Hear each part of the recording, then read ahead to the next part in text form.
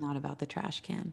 No, it's not. I'm upset. I'm gonna keep saying that. That's gonna be like a phrase I use in my life. My sister and I actually have a phrase that we use that's very similar, where we say sometimes it's not about the horse, and Oh, it's from a very specific like story that we have from like 10 years ago, probably a vacation that we went on where like there was horseback riding and this woman at the resort was like trying to pitch us on going horseback riding. And my sister and I were like, we don't really like horses, like, no thanks.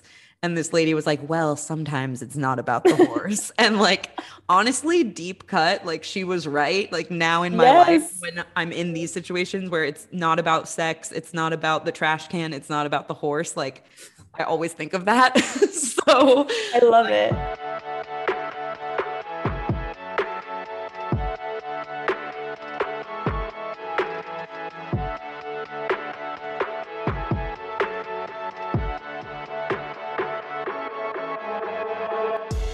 hey, Boo Fam, welcome to Peaking. This is Jess, your host, and hopefully one of your best friends at this point. We're in season 2. I feel like I've earned it. I'm so happy you're back to see what we have in store for this season. It's going to get deeper, it's going to get weirder. You already know what it is, though. It's peaking. It's about low moments in life that are opportunities to grow. We try to do a little bit of self-help, but a lot of laughing along the way. We don't take ourselves too seriously, and we got more of that in store for you this season on Peaking. Hi, Boo Fam. I'm sitting on my couch recording this little intro at like almost 6 p.m. the night before the episode comes out.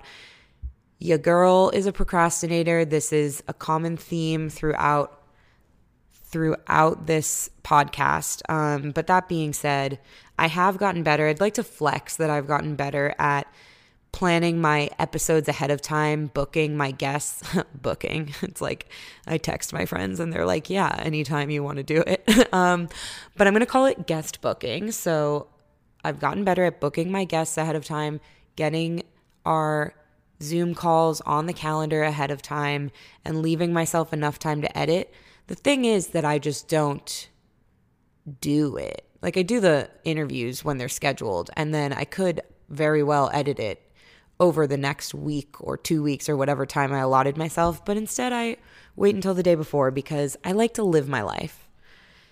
Not only that, but I've actually been really busy lately with like job search stuff, and somebody kind of said this week to me. He was like, treat it like a job. Searching for a job is a full-time job, which I've heard in various places, but it kind of clicked for the first time ever because I think I'm actually doing that now. And I do think that I'm gaining some traction in approaching it that way. So cross your fingers for me. But yeah, I've just been really busy and doing a lot of different things at once, which is what I've been wanting and craving and kind of like when I thrive, but it also contributes to my procrastination.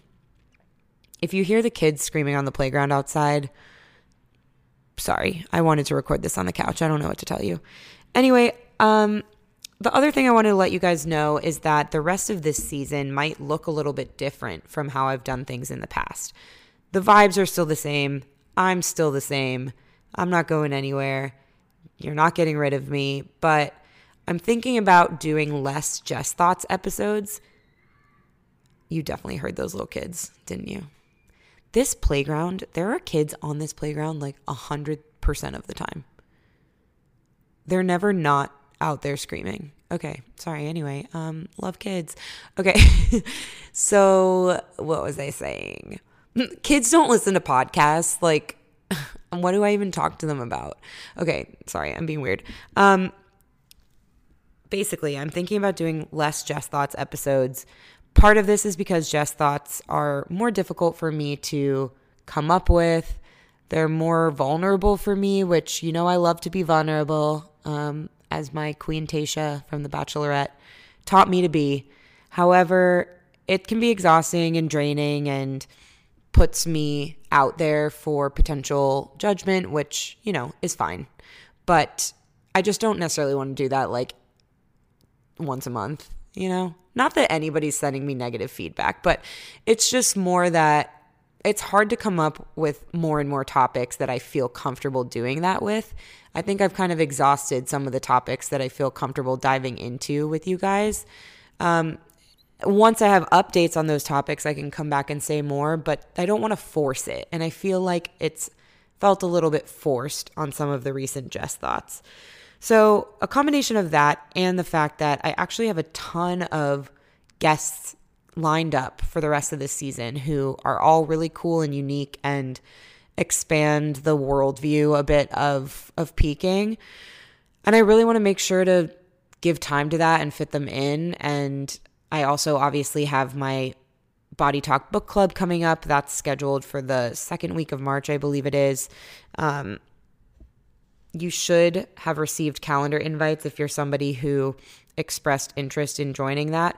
You should have a calendar invite for either Tuesday, March 8th or Thursday, March 10th to be a part of that book club.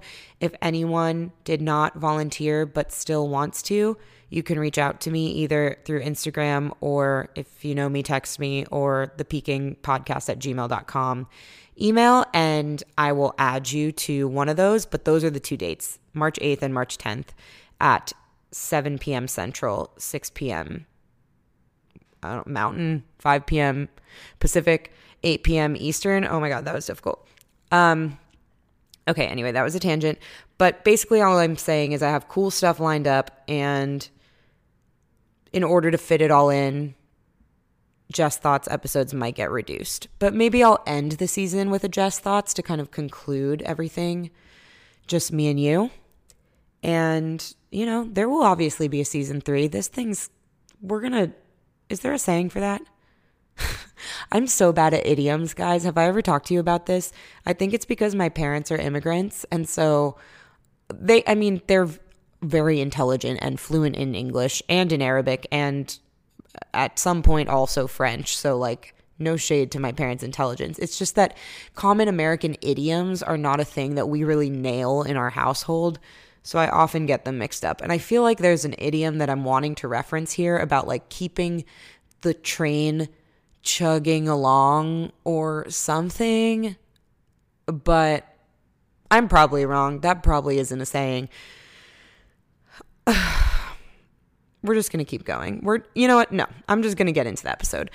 Let me quickly introduce my guest for today. Her name is Natasha Peavy. She is a friend of mine from college. We went to Johns Hopkins together, class of 2013. She was always a sweetie pie, and we really had a great time together whenever we crossed paths in college, and we definitely had kind of overlapping friend groups and really enjoyed each other's company. And then after college, I think, kept in touch here and there, but for the last 5 years probably really haven't seen a lot of each other or spoken a lot. But then this past year, because a mutual friend was getting married, we reconnected through her bachelorette party and the wedding. And I was just like, damn, I forgot how awesome Natasha is. Or I didn't forget, but I just haven't, gotten this exposure to her in a while. And it really energized something in me. Like, she and I are so similar and always have great conversations about a variety of topics. And I just thought of her when I was thinking of guests for this season because she's such an engaging human being in my life. And I thought, why not bring that energy of the two of us conversing to peaking? Just so happens that she is in training to become a licensed family and marriage therapist, marriage and family therapist. I don't know the correct sequence of that, but she'll talk about it in her introduction. And I thought it would be awesome to ask her some questions about couples counseling, about relationships. We talk about attachment styles. We talk about really important stuff, actually, not only for romantic relationships, but it applies to friendships, to family relationships. And a lot of it is about being self-aware and getting clear on your own values. So I think it's really interesting content. It's less so about her own peaking journey. So this is a bit different from other episodes where usually I dive in with my guest about kind of their story. Natasha does share some of her story in this episode, as do I, but it's really more focused on that content area because that's what she's studying and what her expertise is. And it's something I'm really interested in. So here's this episode with Natasha Peavy. Hi, Natasha. Welcome to the show. Thank you for being here. Hey, Jess. I'm so happy to be here. I'm nervous, I'm excited, but I'm just like, I feel really grateful that you asked me to join. And I was such an immediate gut reaction, yes. So I'm happy. You really were. I know. I was like, yes, please. I manifested this. You did manifest it. I believe in that 100%. And I also feel like, yeah, as soon as I texted you, I was like, no pressure if it's not your thing. And also feel free to like take your time thinking about it. And immediately you were like, yeah. So we love that energy. Say yes to things. Well, before we dive in, I'm really excited because I just feel like this topic is so interesting to me. It's also Valentine's week and it's very relevant right now. I feel like a lot of people are thinking about their relationships or their dating life or their singledom or whatever it is. And maybe if this comes out after Valentine's Day, so maybe if people were disappointed by what their partner did for them, then we'll have some tips that they can pull from here. But before we dive into everything, I wanted to just give you an opportunity to introduce yourself a little bit, just talk a little about kind of who you are, what you like to do, what you care about, and we'll go from there. Sure. So I'm Natasha. I'm a marriage and family therapy intern at Regis University in Denver. And so an intern is basically, I've done all of my graduate coursework, and now I'm an intern. So I'm a therapist. I just don't get paid for it. And so that's Cute. cool. But, it's all like part of the process. And everyone who becomes a therapist has to go through that process. So I actually am able to offer low-cost therapy for people, sometimes even free therapy. And that's a really awesome thing that interns do, is just offer like low-cost therapy to the community. In turn, we get supervised by our practice or our clinic, and we also get supervised by our school. In my personal life, I'm a Scorpio. Actually, I was going to ask you if you didn't say your sign. I was going to ask you afterwards. So yes. great. So I heard this in another one of your interviews, and I was like, oh, I need to mention that because I am a Scorpio sun, Scorpio moon, double, and Sagittarius rising. So I guess like I present as a Sagittarius, but inside I'm like sensitive and moody and emotional. So. Okay, real quick. I'm a Sagittarius rising also. Oh, so that really makes me feel good about us in the world together. And then also I'm a Cancer, but we're both water signs, which is kind of like the emotional side of ourselves. This all makes a lot of sense. This makes so much sense. And I know the episode you're referencing because in that episode, my guest was a Scorpio. And I remember saying that I love female Scorpios and hate male Scorpios. And I just would like to reiterate that right now. Okay, please continue. That's beautiful. And that episode, by the way, it gave me chills. So just whatever, we can talk about that after. But yeah. Anyway, so I love to cook. I love to bake. I love to like go on long walks and talks with friends. And I love to soak in hot springs and basically just relax. I'm a big chiller, a big relaxer. I like to just sit in different places and I do enjoy my life and just like feel warm water surrounding me, and I love to refurbish furniture, which is kind of random. I'm kind of like, I did not know that. Yeah, it's kind of like a newish thing, just, a little crafty thing. But yeah, what else? I am aspiring to be like a master therapist, Esther Perel vibes, Brene Brown, someone who makes an impact on the world. I see that in you. Thank you. Someday. We're like 30, 40 years out from that, but that's a long time to be working though. I know. Make it happen sooner. That's if you could just like snap your fingers, I know you would make it happen sooner, but my great advice is make it happen sooner. I like that. I will definitely be sitting with that. I would say, to wrap up my little intro, my power phrases for the year, rather than like I do have one resolution, but my power phrase is inner peace and get comfortable with the uncomfortable. Because becoming a therapist is truly like the most uncomfortable thing I've ever gone through.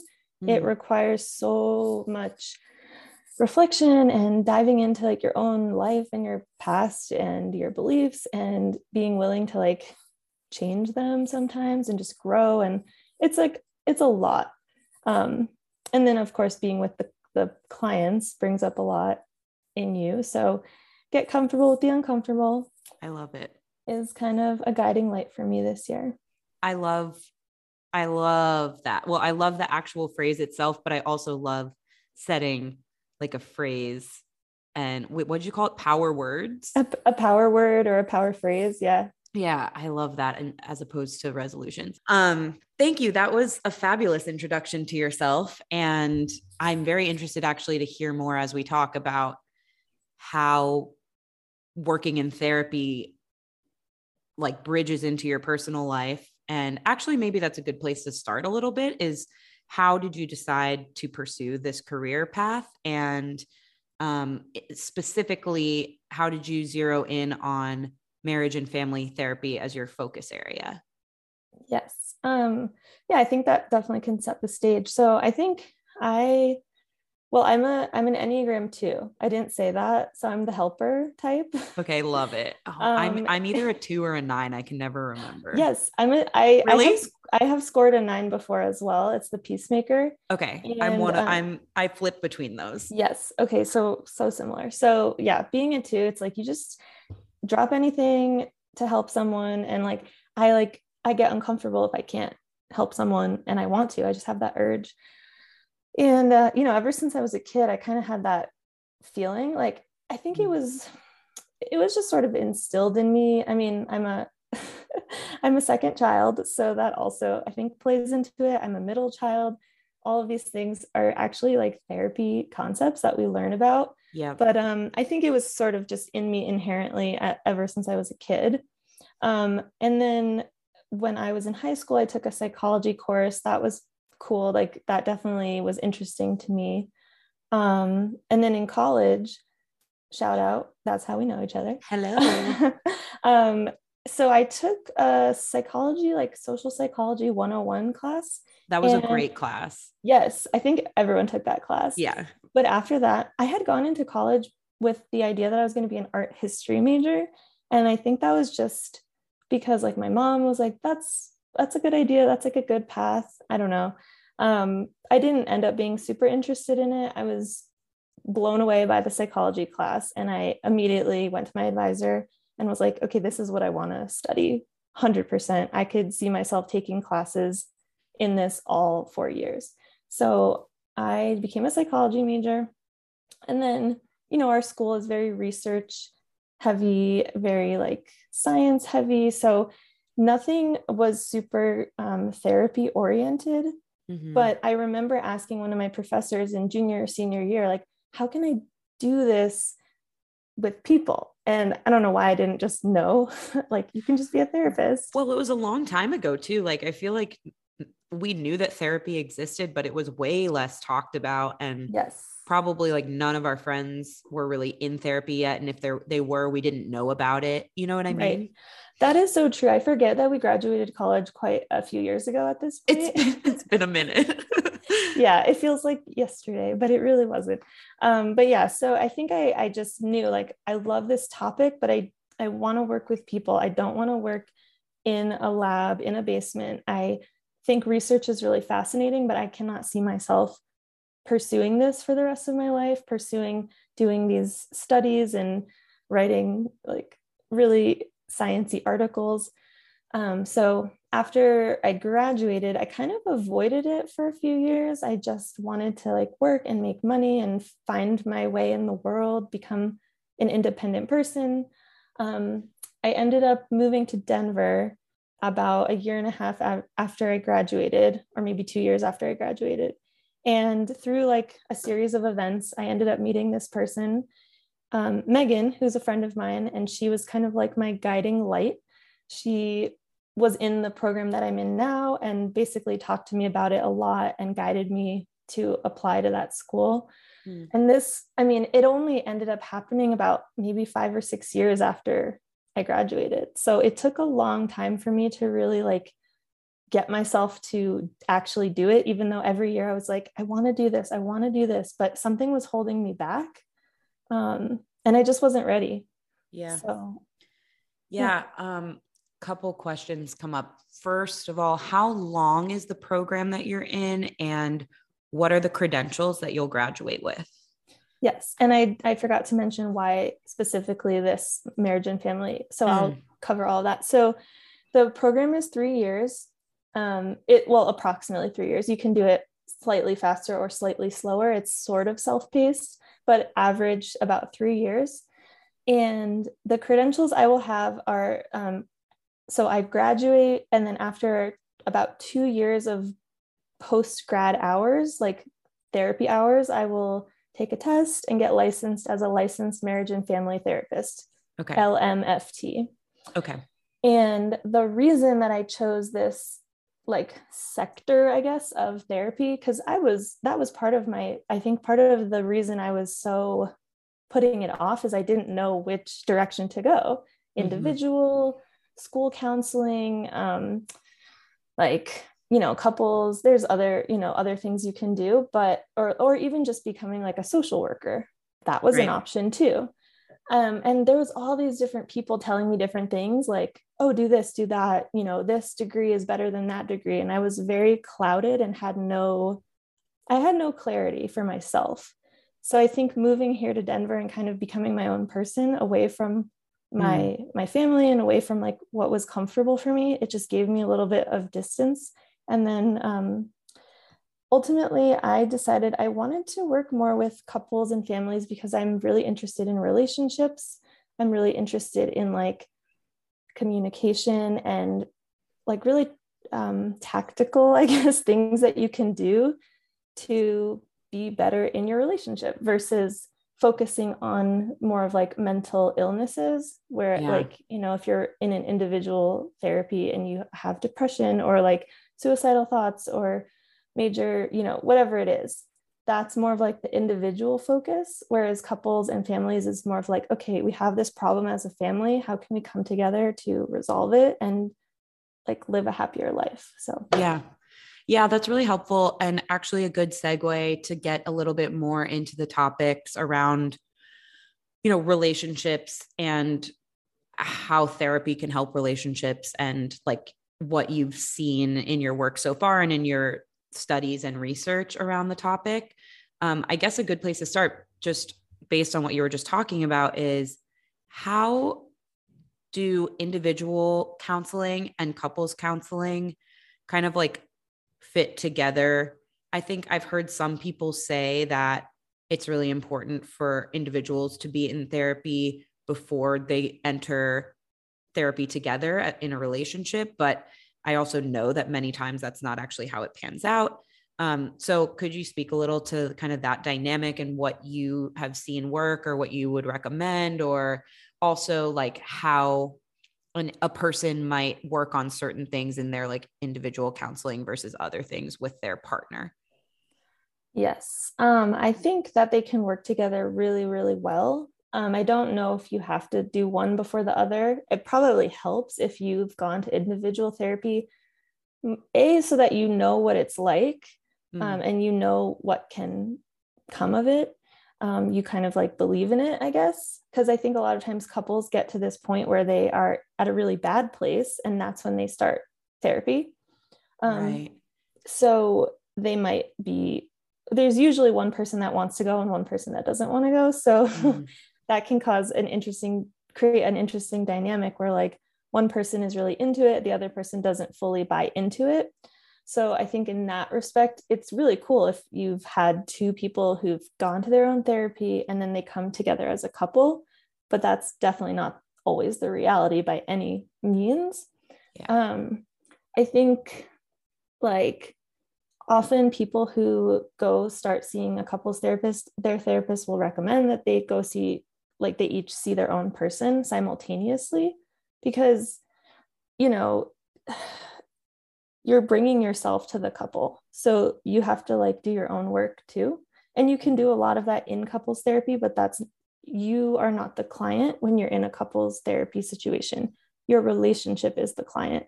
Ah, So it's going to be harder to get as deep with like each individual person, and give them the focus that they need. So I think definitely both can work like hand in hand really well. yeah. Yeah, that's super interesting. And I guess the way that would pan out is like, let's say a couple goes to couples therapy and neither of them has done individual therapy before. As the counselor kind of gets to know them and their problems and what each of them bring to the relationship, then they might recommend based on kind of, oh, it sounds like you individually are dealing with this. And I think that's something you need to do work on Mm-hmm. separate from what we're doing here in this environment. That makes sense. Right. Because someone could have like this intense trauma from their childhood that they're bringing into the relationship subconsciously. And that can be discussed, but it can't, like, you can't go into it quite as much as Right. that person might need. So, I mean, I know it's a big ask for people to go to not one, but two therapists, but I am always going to support the more therapy, the better. Yeah. Um, okay, great. So that brings me to my next question, which is kind of like, and this is a question that was submitted when I asked the Boo fam what they wanted to know. And it's a common question, I think, too. When do you think that couples should go to counseling together? I mean, my personal philosophy currently, and maybe in like 5 years I'll be cringing at this, but I really do think that any time, at any point in your relationship, you should go. I think that there's value in it no matter what stage you're in.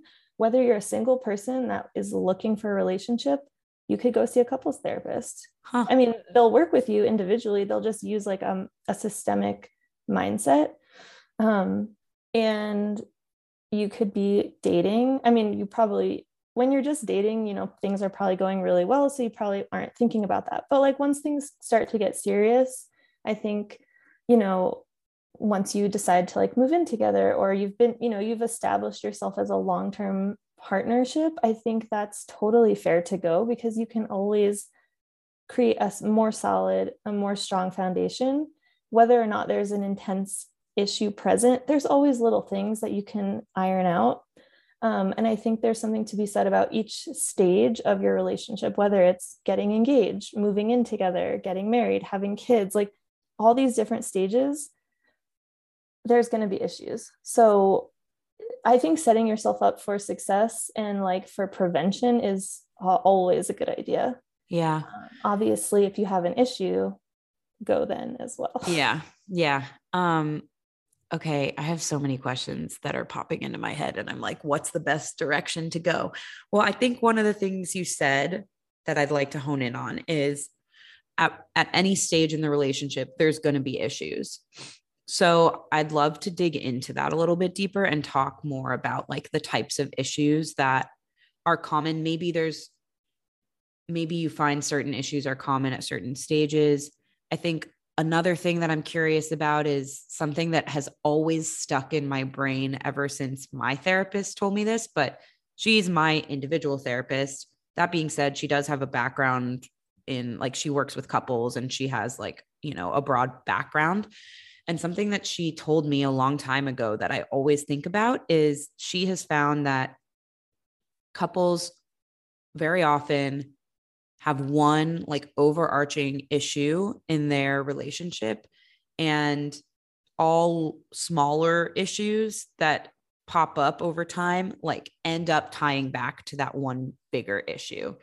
um so I'm just kind of curious like what your thoughts are on that premise, and also in general like what types of issues you find most often or that are the most interesting to you, or I don't know, let's just start digging into like the problems that people might have. For sure. And full disclosure, this is only my second month of my internship. So I have not seen a lot of couples. I actually mostly work with individuals right now, because Okay. that is the more common thing. Like people, are more comfortable going alone. But that being said, I think what your therapist said does have some definite truth to it. From the way I understand it, two people in a relationship are going to have like what we call a process. So in school, we talk a ton about this concept of content versus process. And I don't know if you've heard this before. I know where you're going because I've Okay. experienced it in relationships, and not only in romantic relationships. Like I think it Yes. exists with siblings, with parents, with friends. Yes. Yeah. Yes. So it's like the idea that, you know, the content is just the story. It's the fluff, it's the details, it's the like who, what, when, where, why. It's, you know, it's just the external stuff. So on that, in that regard, yeah, you could be having like quote unquote different arguments, but they will probably all relate back to the process of your relationship and how you interact and like your actual underlying experience with one another. It's like, it's a really simple concept, but it's also kind of hard to explain. But it's essentially, if we boil it down, it's basically just like the, you know, external versus the underlying thread. Yeah. So I think in that regard, you could be having a fight about something really stupid. Like the other day, I woke up and I had a fight with Alfie about a trash can. And it's not really about the trash can. Like it's definitely about something. When you peel back all those layers, like what is it actually really about? And then, you know, it could be one thing. It could just tie back to so many different things, but it's definitely not about the trash can. So I think in that regard, we're not going to be fighting about a trash can every day of our lives, but we are going to have the same like type of argument where we have the same like patterns. So that's my thought on that. I'd like to pause and just say Yes. that now I'm considering making the title of this episode, "It's Not About the Trash Can," but anyway. Yes. Okay, let's dig into that because I think it's really interesting. And sorry, I cut you off. You were probably heading in this direction, but I think you're right. And I was watching the new season of Love is Blind last night, and there was a couple that was having an argument. And not even an argument. They were having a discussion about their relationship. And one of the people was kind of bringing to light something that had been on his mind. And then his partner, instead of responding to what was on his mind, like what he was bringing to her, she made it about like, I can't believe you're bringing this up now and in this way. And so I feel like his approach was content. And then she came at him with process. Mm-hmm. And then the conversation turned into an argument because one of them is like, no, I want to talk about this thing that's bothering me. And the other one's like, but I don't like the way that you're doing it. And I feel like that happens a lot. And I feel like I've experienced it in so many of my interpersonal relationships where like something's on my mind and I want to talk to the person about it. And we end up moving way off topic and like not even remembering what was the core problem. Or maybe I remember what the core problem was and I'm frustrated that I'm not actually getting the opportunity to talk about it because it's turned into like how we're arguing and how we're conversing and how we're communicating. And like, that's the problem that's now taking the spotlight. Am I understanding correctly the difference between content and process? And then like, what are your reactions to that whole thing? I think so. I mean, I'm definitely not a master of it yet, but I do think that you're onto something with like if one person's coming at it from one perspective, content, you know, external stuff, and like the other person's coming at it from a more underlying like reaction, you know, this is like how we're going about it. They're not going to be on the same page at all. So then they're just going to keep going in cycles. And I mean, I think that's plug where a therapist can come in and be like, this is the content, let's push that away. Let's push that away right now because that's actually not the important part. Like you need a little bit to get, you know, a few sentences of understanding of like the context of it all, but then that person that essentially is like clearing away the clutter for you both to get on that same page and get to the heart of it, which is the process, which is the only way that you're going to make strides in your relationship. Yeah. And I totally think that that's the process is like cyclical and a pattern. And that goes to like something I talked about in my last episode, just with my own personal mental health journey of like, I find myself in patterns with my anxiety and with other things. What are factors that influence that pattern in individual people? And then like when they come together in a relationship. So what I'm thinking off the top of my head is like, upbringing, family, like traumas that you've been through. But like, can you talk more about how all of that stuff kind of comes together when a couple is dealing with an issue around their process? Yeah, that's a really you're a good interviewer. Oh, That's thanks. like that's a nice question. I think I think you kind of nailed it there. Like as a marriage and family therapist slash, you can also call it systemic therapy. Essentially, what we do is just think of the systems, think of, no person exists in a vacuum. Mm. So yes, I do think there's something to be said about how we are raised. Who were our parents? Who were our parents' parents? How did they relate to one another? How did our parents relate to one another? How did they relate to our siblings? And we relate to our siblings. And I think there's nothing that doesn't play into it, essentially. Yeah. Like I think your culture and your, just anything you could think of. I mean, your attachment style. I know you had mentioned maybe wanting to talk about attachment styles. I think Please.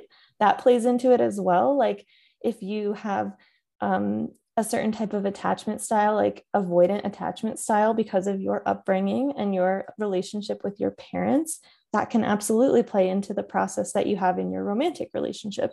And in fact, it will. Yeah. And let's go ahead and dive into that now. I'm very familiar with attachment styles, and I feel like it's something that's being talked about a lot in like on podcasts, in social media. Like, I don't know why, but right now everybody like attachment styles are hot. But let's take a step back, and if you could maybe spell out what the different attachment styles are for us, and then we can go a little more into like how those combine with one another, what influences your individual attachment style, and all that. Yes. Yes. Okay. So it is very hot right now, and there's a lot of very popular therapy models being like that are based on attachment theory, which is really cool. And I think so just powerful. So definitely if it's piquing your interest, if it's piquing your interest, definitely look it up further because it's really cool and helpful. But basically there's secure attachment, which essentially is like your parents met your needs. So both, your fundamental needs and your emotional needs.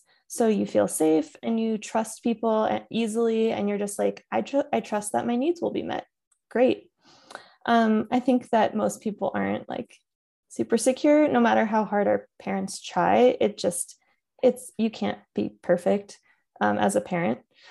And then there's anxious / ambivalent attachment. So it's basically like if you got inconsistent support or inconsistently had your needs met, you grow up to essentially feel like, I don't know if my needs are going to be met. So I'm going to be really clingy and really like vocal about my needs. And this can come off as like, you're just really like the word that's just coming to mind is clingy. I Yeah. think that's really like Needy. probably needy. Yeah, like just really simplifying it, but just, always upset, feel like, oh, they didn't respond to my text. Now I'm anxious. Now I'm nervous. They're going to abandon me. You just, that people sometimes are there for you, but you feel like maybe sometimes they won't be there for you. Mm-hmm. And then the avoidant attachment is that your needs were, I guess, rarely met, so that you basically learn to take care of yourself and you grow up to like push people away and not trust people and kind of like make that wall around yourself.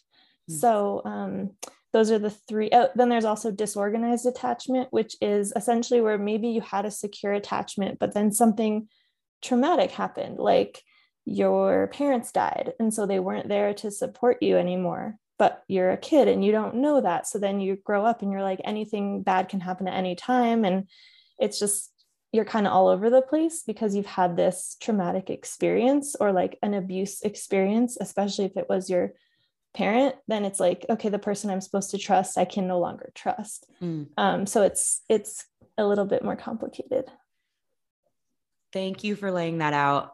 And understood that it's not like an area of expertise for you, but so if you don't have the answer to this question, that's okay. But I'm curious, and I'll use myself as an example. I'm curious if attachment styles are truly defined at such a young age, or if they can change over time. And I guess that's a two-part question, the attachment styles changing over time, because one half of it, in my mind, using myself as an example, is I feel that in general, my parents met my needs, both basic needs and emotional needs, as I was growing up. Of course, no parent is perfect. And, I'm sure were gaps, and that's not something we need to get into because my mom listens to this. But in general, I feel like I was probably raised to be a pretty secure, attached person. But in actuality, like the way that I engage in relationships is quite anxious.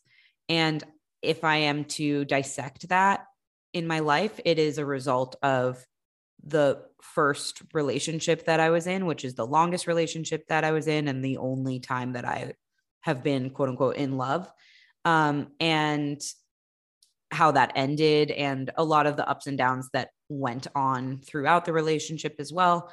Some of those ups and downs had to do with my parents, actually. So I wonder if that ties in at all. But it was something that I was experiencing in my 20s. And ever since then, I identify as anxiously attached. So when you started to describe disorganized attachment, I was like, oh, okay, maybe it's something like that, where like I started out secure, but then a quote unquote trauma happened in terms of like the breakup that I went through and a lot of the toxicity in that relationship. And that's what landed me here where I'm now anxious, but it's also, again, something that's happened in my adult life. So that's the first part of my, can attachment styles change, and are they only influenced by your parents when you were young question? I'll save the second part of the question for after this. I think so. I think for the most part, they are defined in childhood, but I do think they can change for sure. I think I don't think you can just say, oh, once avoidant, always avoidant. Like that's not fair. Like that's what happened to you in childhood, and it sucks if like you got abandoned and now you have this for life. Like I think there's definitely a line to cross where it's like at this developmental stage, this is like my parents, and then at this point onward, it's me. And it's like my work that I'm doing for myself, with whether it's self-reflection or learning or working with a therapist. I think you can change, absolutely. And I definitely understand where you're coming from, because I identify as, growing up, I think I did have all of my needs met, my basic needs, my emotional needs. I trusted my parents. But then, yeah, I do definitely come off as like an anxiously attached person in my relationship, for sure. So, and I like what you said about maybe that is where the disorganized attachment came into play for you. Like maybe that was the change because it was your first love, and it was, for whatever happened, it sounds like maybe something kind of traumatic happened. Even just the way that it ended perhaps was like the traumatic part of it, or how your parents were involved. I just think that could have been, I don't know for sure, but I do think that people can change their attachment styles. And I also think that people can have different attachment styles within different types of relationships.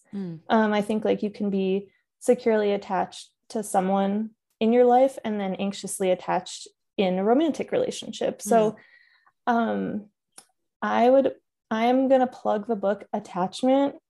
I can like send you the information, or maybe it's called Attached. It's called Attached. Okay. Yeah. I have it. Yeah. I think that would be a good place for people who are interested in it, like diving deeper into it. Cause I do think we like talk about it as, these 4 categories, and it's very, I think, simplified, but there's probably a lot more to it that we're not getting into. And I do believe, though, ultimately that you can change your attachment style. Yeah.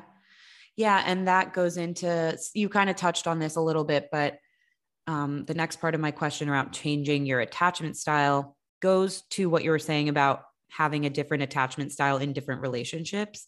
Not only, in my mind, it's not only like, oh, in my friendships, I'm secure, but in my romantic relationships, I'm anxious. And with my family, I'm avoidant. But I think even like across, let's hone in on the romantic relationship category, like different people that you date and have relationships with can bring out different sides of your attachment, I think. Or, I mean, I guess this is my question. Like, I think in my experience, I've found certain people trigger more of my anxious attachment than other people who actually over time help me to feel more secure. Um, and I wonder if that also maybe has to do with, if I'm, let's say I'm across the board anxious attached in relationships, in romantic relationships, maybe it has to do with what the attachment style of the person on the other side is, whether they push me further away and push me more into being anxious or push me closer to security. So could you speak to that a little bit and like how the different attachment styles engage with one another in relationships? Yes. And this is like the crux of this therapy model called emotionally focused therapy, which is very, very popular right now and definitely like an amazing model, especially for couples dealing with intense relationship issues like affairs and things like that. Mm. And it's basically what you're saying, where when two people come together, they create a pattern. So, or like a cycle. And that's what in EFT, a therapist is going to basically map out that cycle and show how, if you're bringing this to the relationship, that's how the other person's going to react. So I do agree with you where I think different people could bring out different things in your relationship. And I think bringing those to light is what helps us move forward. So if someone is avoidant, I think avoidant and anxious often go hand in hand. And it keeps the cycle going perfectly, because it's like the more you avoid, the more I'm anxiously like coming to you, and then the more you withdraw. And that's just like a typical cycle. So Yeah. And yeah. why is it that way? Why is it a typical cycle? Like it's so strange to me, but I know in the reading that I've done about this that it's true that like anxious and avoidance are drawn to each other. Um, but that's like goes against what the goal is for both parties. You know what I mean? Yeah. Do you know like what's behind that? I can take a stab at something. I don't know for sure why anything is the way it is, but something that we recently talked about in one of my supervisions is this concept of like, often the thing that draws you to your partner is the thing that will bring you into therapy down the road. Huh. And so I think that's a really interesting thing to think about, where it's like, on like a very simple level, let's just say, you're like, I want to be more adventurous. And so like, I really want to date someone who's super adventurous because I want them to like make me more adventurous. And then it's good. And then you grow to resent that because it's like, you just want to stay home and not be adventurous because that's deep down who you are. And then they just want to keep doing their adventurous thing. And so it's like, I hope that correlation makes Yes. sense. What I'm trying to draw here is like, sometimes I think what attracts us is also like the thing that is the problem.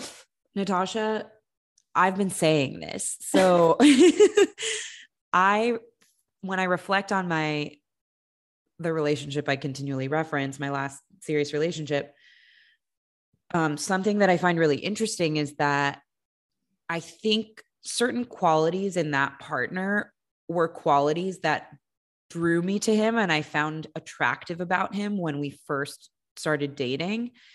And by the end of it, they were no longer attractive to me. They were actually like annoying. Um, Yes. and I kind of think about it in this way in my brain, but the way you're putting it is better. But the way that I have rationalized it is kind of like there's two sides to every coin. And a lot of times somebody's best quality can also be their worst quality. Like I know about myself, something that's wonderful about me is that I'm very open to all different types of people. And like, but I also think that that has hurt me because it means that I'm not like discerning enough all the time about like the people that I let close to me.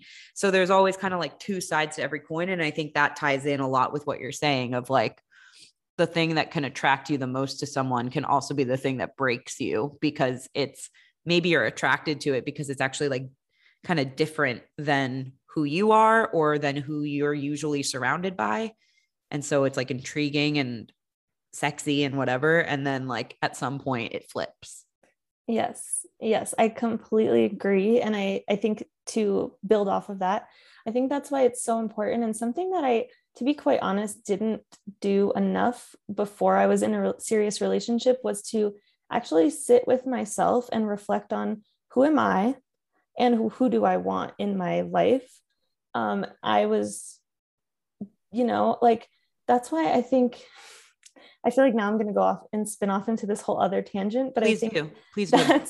It's so important to like know yourself so that you don't rely on someone else to fill those holes or those gaps in like your own life or your own personality. Cause I think we do tend to do that. Like, yeah, this person is loud and fun and boisterous and I'm really shy and quiet. So like that will make me like more social. Like, no, that's not what's going to happen. Yeah. So I think that's another reason why I think self-reflection, again, like I do believe in the power of therapy, but if you don't, maybe it's just journaling and self-reflection and talking with friends about like who am I and what do I care about, and like how can I differentiate myself from the person that I'm going to bring into my life so that we don't fall into this. Because I think we do tend to just fall into these things by default because we're not like the most reflective culture in the world.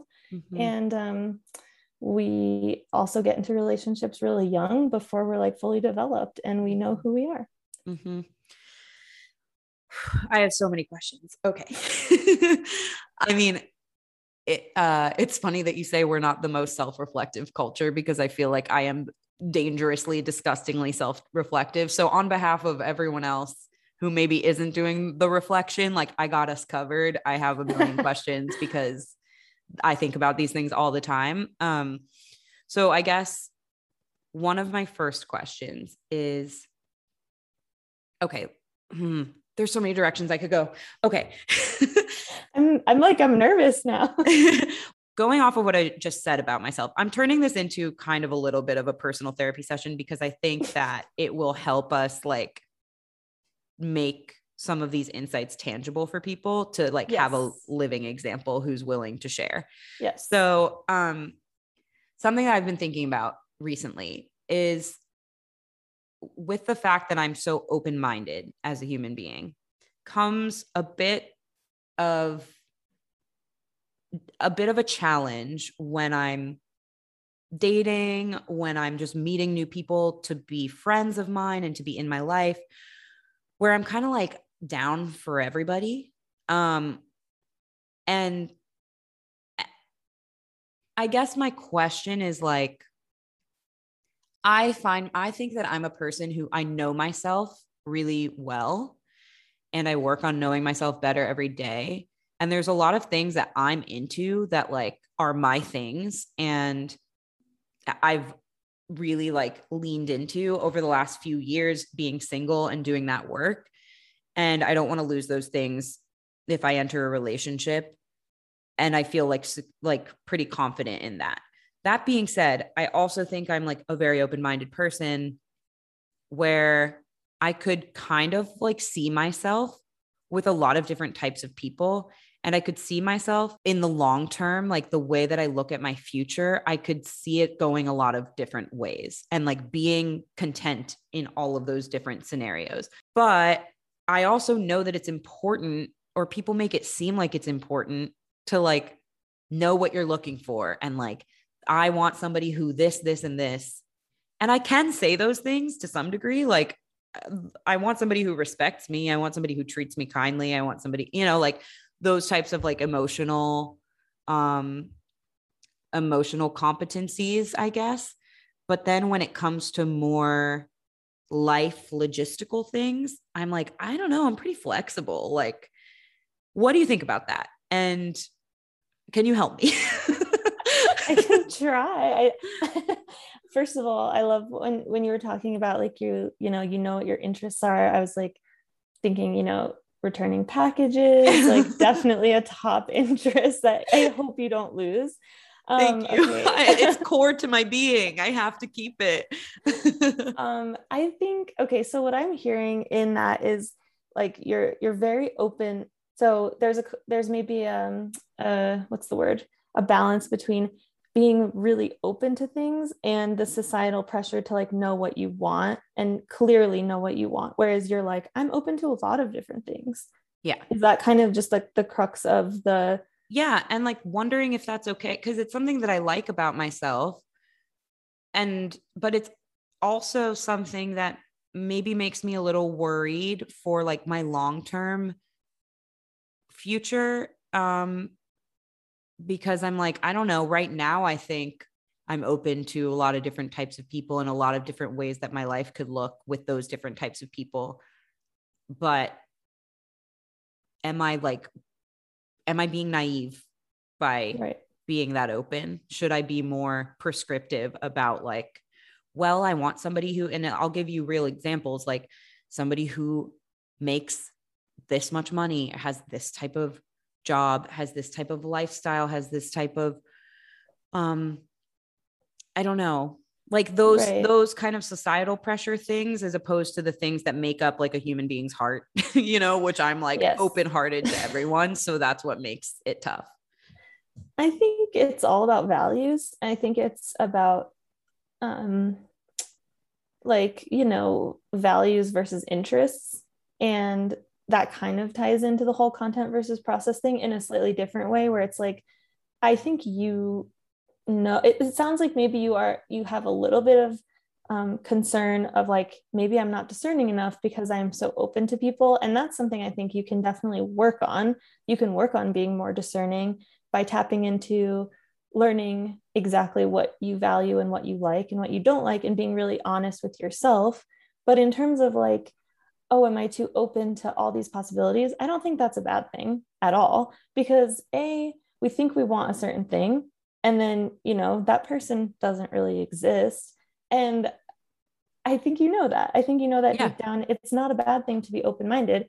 I think what would be the bad thing is if you were just like, I'll take anyone just to have a Right. boyfriend, which Right. obviously we know that's not going to work. Yeah. Um, so I don't know. It seems like I think it's always a good thing to be open about like interests and the types of lifestyles you might have, but underneath it all, what emotional values you're looking for. And I don't think you're going to enter into a relationship unless you get those. And once you get those, you've gotten what you need. The other stuff is just like hobbies and interests and stuff like that. That to me, that doesn't really matter. I know Yeah. that might be controversial, but I have like No. nothing in common with Alfie, my boyfriend. Yeah. I feel like we really don't have that many like shared hobbies, and maybe we need to find more. But what we have are certain shared values, and we have an enjoyment of being together and good chemistry. And like those deeper things, I think, will outweigh the external stuff no matter what. Mm-hmm. And, you're talking about maybe like this person makes a certain amount of money, or maybe it's even something dramatic, like this person wants to live in another country. Can Yeah. I live with that for the rest of my life? Maybe you can, maybe you can't. I don't know. That would be for you to decide. But those, again, I still put those things into that external category Okay. of, if Alfie said, I want to move to Bolivia, because that's where he's from, I would be like, you know what, that might be hard, but I think as long as we're together, we can make that work, because that's just like a temporary, that's just that's an external thing to me. And I don't know, maybe I'm again really oversimplifying everything, but I do think that like really identifying your own values and finding someone who's aligned with those values will supersede everything else. Yeah. No, that's exactly what I'm getting at. And that's a good example to give like somebody who sees themselves wanting to live abroad or live in a city versus a countryside setting or whatever. And it's like, I mean, with that one, I'm like, no, I got to be at least drivable into a city. But so there's certain things that I'm like, I know that that's what I see for my future. But then other things where I'm like, I don't know, if you see yourself living in abroad for a portion of your life, um, it's not something that I'm like opposed to. It's also not something that I like list on my bucket list and my wish list. but that doesn't mean that it's like a no. And I feel like we'll cross that bridge when we come to it. If we have a strong relationship, like we'll figure it out. And I think that's fair, but then it also gets a little more complicated for me. And I want to like move on to other topics, but like another example that's a bit more divisive or contentious or something is kids. Like I don't feel that kids are a requirement for my future. I also am not opposed to having kids. I'm kind of like, I don't know. I don't feel like I need to. Like I know some people feel like they were put on this earth to be a parent and like that's something they've always known they wanted. I don't have that in my DNA, but it also doesn't mean that I like won't have kids. And I also feel right now I'm very far from that step in my life, so it's hard for me to evaluate if I want that in the future. But I feel like there's some people who like that's a deal breaker item for them, and I get it. But I guess sometimes I'm like, should I be more definitive on that right now? Like, am I doing myself a disservice, or am I not being like, am I not giving people who I date like enough information or something, with the fact that I'm kind of like somewhere in the middle on that issue? And that's one that is weird to navigate. I'm like, I don't know, I could have kids and I could be happy. I could also not have kids and be happy. Like I feel that either way I will be happy in my life. Right. So it gets fuzzy. Yeah. Well, I think that's it, it's because I keep hearing you say like you're not decisive, or you know you haven't identified, because you are so open. It's like you're defining that as being not decided on certain things, but you are, from my perspective, you have certain things. You just said it like, oh, I have to be in driving distance to a city. Like there's so many things that you are obviously decided on, and just because you're open-minded about something, I don't think it means you're not decided. It just means you're open to either, and you'd be Yeah. happy with either, which I think is great. It just means you're more open. I think it's, for some reason it's sitting with me differently than I don't know if I want to have kids. To me, that's different than I'd be happy with either one. Yeah, I I don't agree. know. It's just like slightly, there's something slightly different about that. I think it's because what I'm saying is that I've thought about it. Right. Like I've thought about it, and where I came out is I would be happy with either one. Yes. As opposed to I don't know is kind of like I need to think about that more. Or Right. um When you're at yeah. the I don't know, then that's where you need to do some self-reflection and be like, where do I stand? Even if I stand in the middle, that's still standing somewhere. Yes. This is super reassuring. Okay, I love it. So let's keep going and make this less about my internal monologue a little bit. Another thing that I was thinking about when talking about kind of being drawn to the whole concept of like being drawn to a certain quality in someone, and then that ending up being the reason you go to therapy with them, right? Mm-hmm. Is the idea of opposites attract. I always like, I don't know, it's one of those like kind of myth things. And I don't think no one has a right or wrong answer to it. It probably depends, but what are your views on that concept? How does it play into this stuff around like couples working or not working, couples needing therapy or not? Like, how much do you need to be similar to a person, and in what ways? Yeah, as I was thinking about this, I was like, I realized, like, what are we talking opposites of? Like, are we talking Right. opposite hobbies, opposite interests, opposite cultures? There's so many things, opposite values, opposite attachment styles. I personally do feel like I am living in an opposites attract relationship in that external kind of shallow sense, but there's a lot of deeper things that are very different about me and my partner. Like we come from opposite cultures, not necessarily opposite, but very different cultures.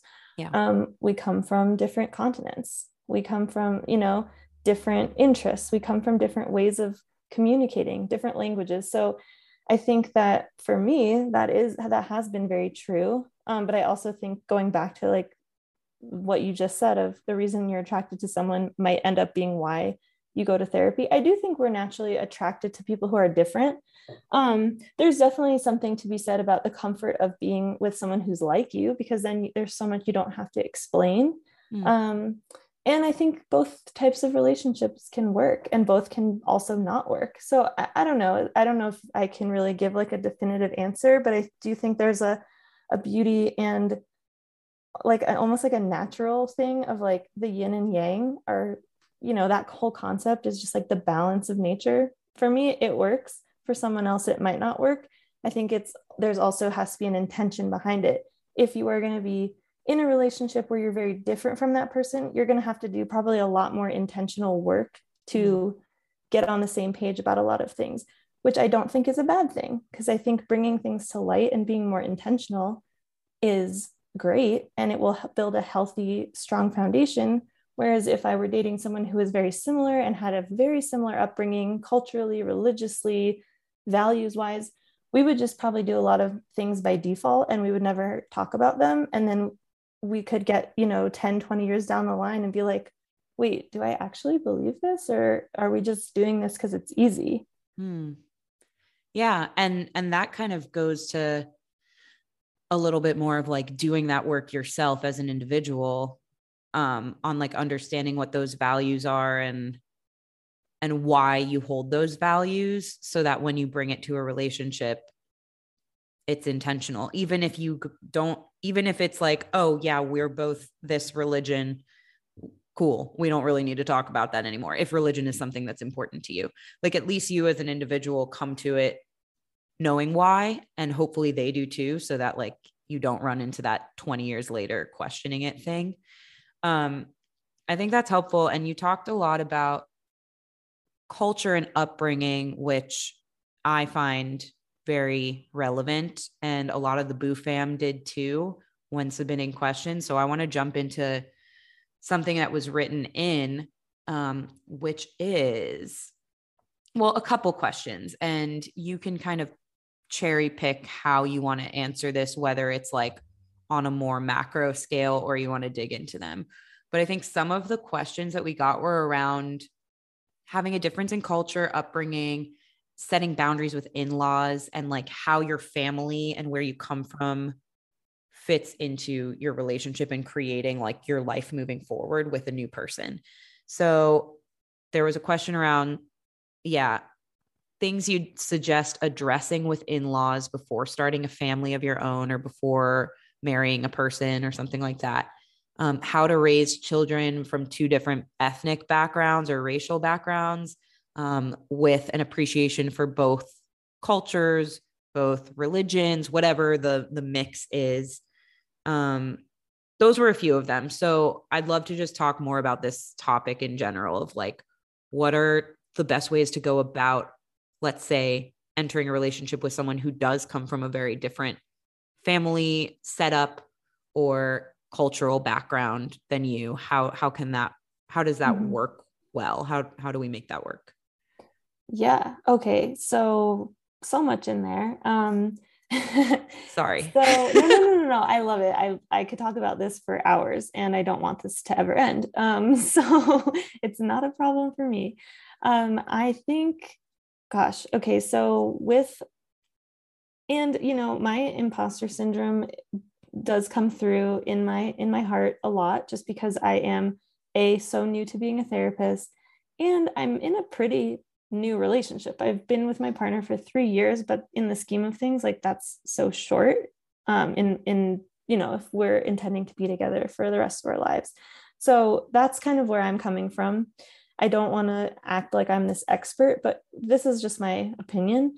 I think with raising children with like a mixed culture, customs, religion, that kind of thing, it's interesting because that's kind of where I came from. And so my parents aren't actually not immigrants, but my grandparents were on my mom's side. And so growing up, we were raised in a very Russian household, speaking Russian, like going to church, going to Russian camp. And my whole childhood, I basically just had this identity of like, I'm Russian. And I didn't really see myself as anything else. And then only when I was, in like later in life, junior high or high school, I was like, oh my gosh, like I'm actually American.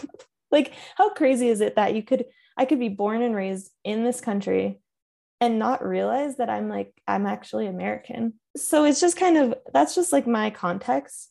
Being with someone who is Bolivian and I am Russian American, I think we talk about this a lot. And I think it's all a matter of, I'm going to always keep going back to this, knowing what's important to you.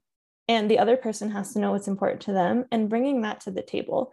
Like knowing where do I need to be fully myself and where can I kind of compromise and where can I not compromise? And what do we want to teach our children? I don't think it's that crazy to bring those things up earlier on in a relationship if you see that you come from a very different upbringing with your partner. Like I remember telling Alfie, I really want to get married in my church. That's something that's really important to me, and I'm not going to get married not in my church. Other things we could talk about, we can talk about how we're going to do XYZ, but that's something that for me is like really, really important, and I'm not going to compromise on that. For him, it might be, I want to raise my kids speaking Spanish, and I'm not going to compromise on that. And so it's just a matter, I think, of knowing what is important to you and bringing those to the table and just having conversations about that and actively, intentionally deciding on what you're going to do moving forward versus just assuming that it's going to be one way or the other based on this default expectation. Because I think that's kind of what happened in my upbringing, where it was this default expectation that everything is going to be all about Russia, because that was just like the dominant culture.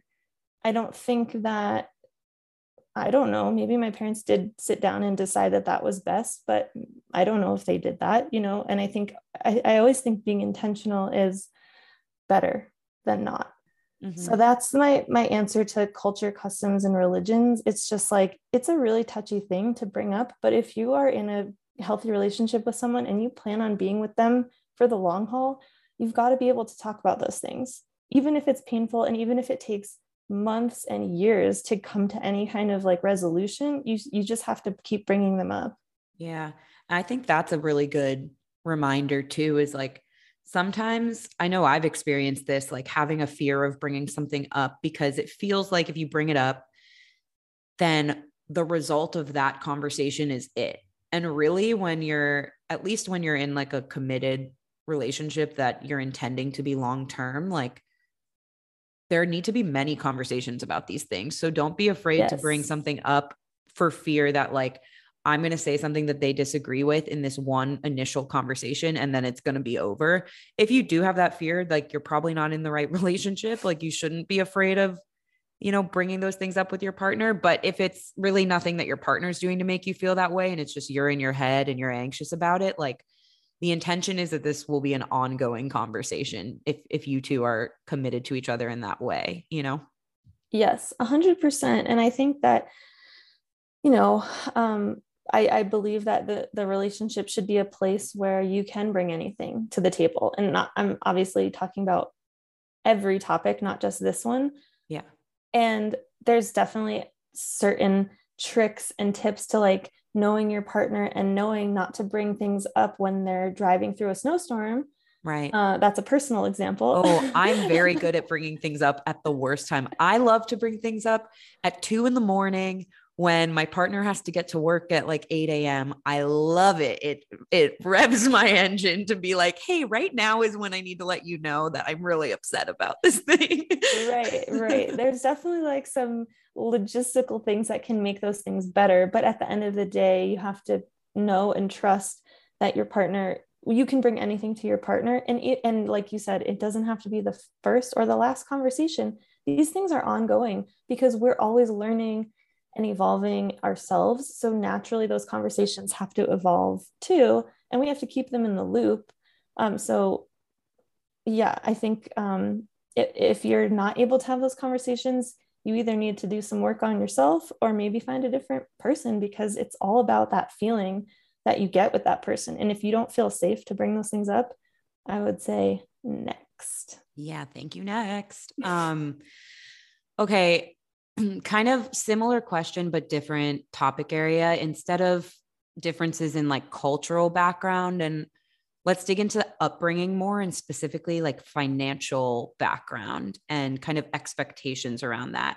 So there was a question um, that ties this in, like financial background. And so I guess there's two ways to think about it. Like in general, one person in the relationship coming from a more well-off background than the other, maybe also current day making more money than the other. I think that's like one aspect of it. And then a very specific question that somebody submitted that maybe could weave into this topic is around how financial considerations play into gender roles. And so this person wrote, how do gender roles in your parents' relationship affect how you view gender roles in your own? So for example, her boyfriend, let's say his dad was the sole breadwinner in that marriage, and the mom was a stay-at-home mom.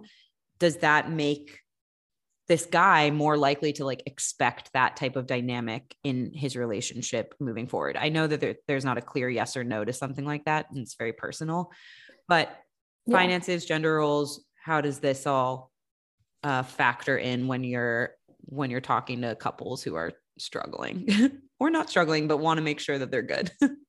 Yeah, I think that your parents' relationship affects you so much, like so much more than we realize.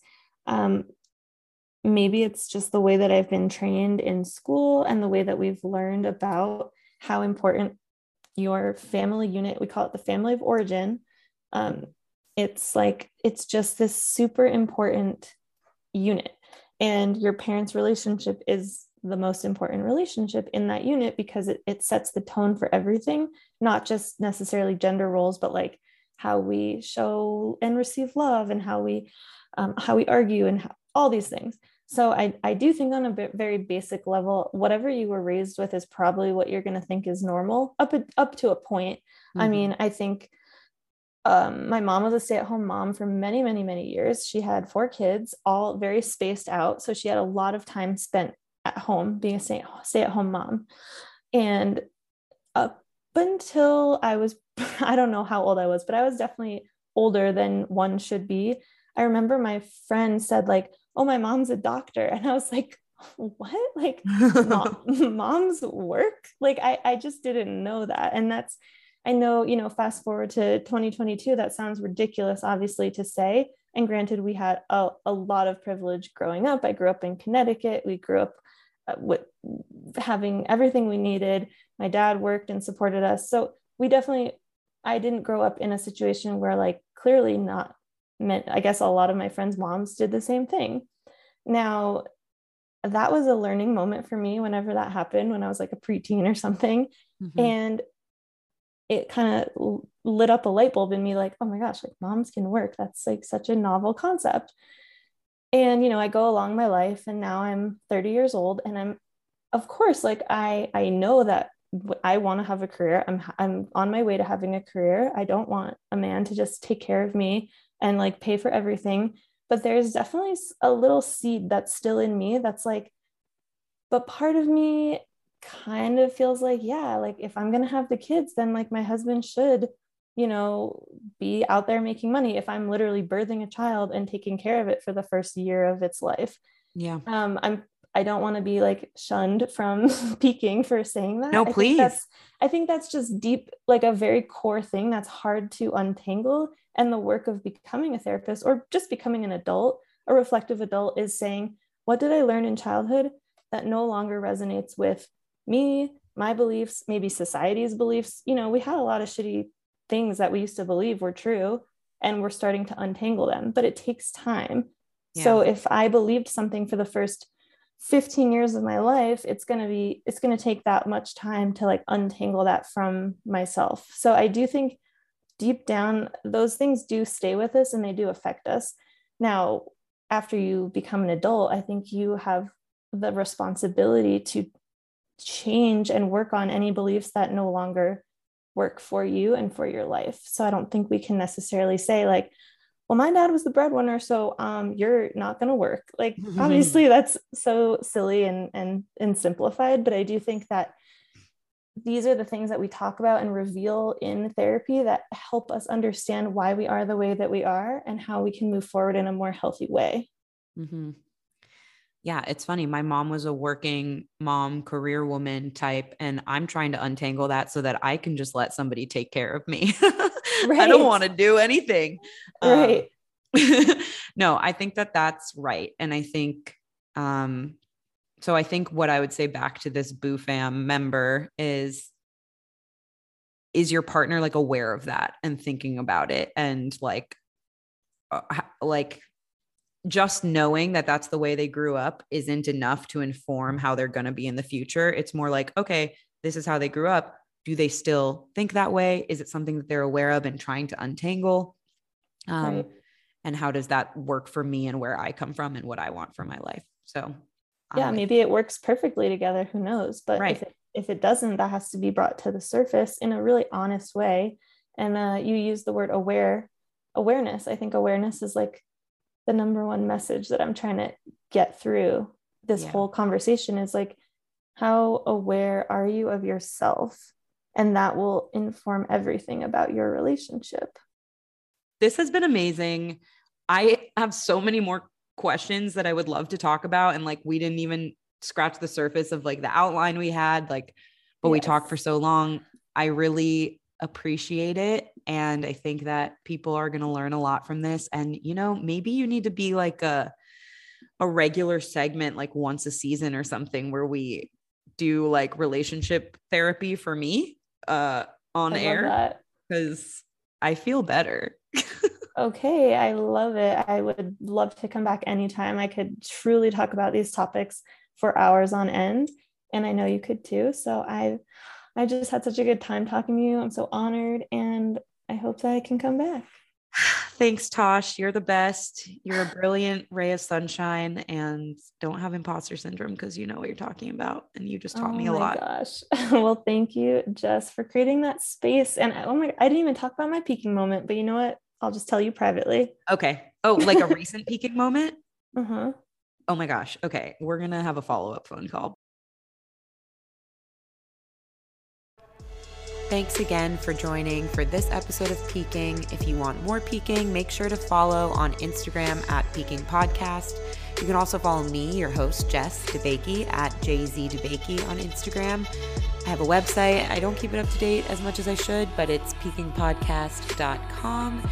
And if you want to send me, you know, the story of your life, something a little bit longer form than we can handle in the DMs, peakingpodcast@gmail.com is the place to go.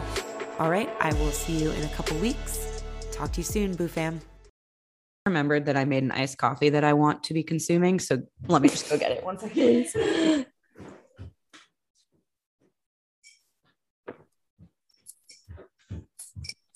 Okay.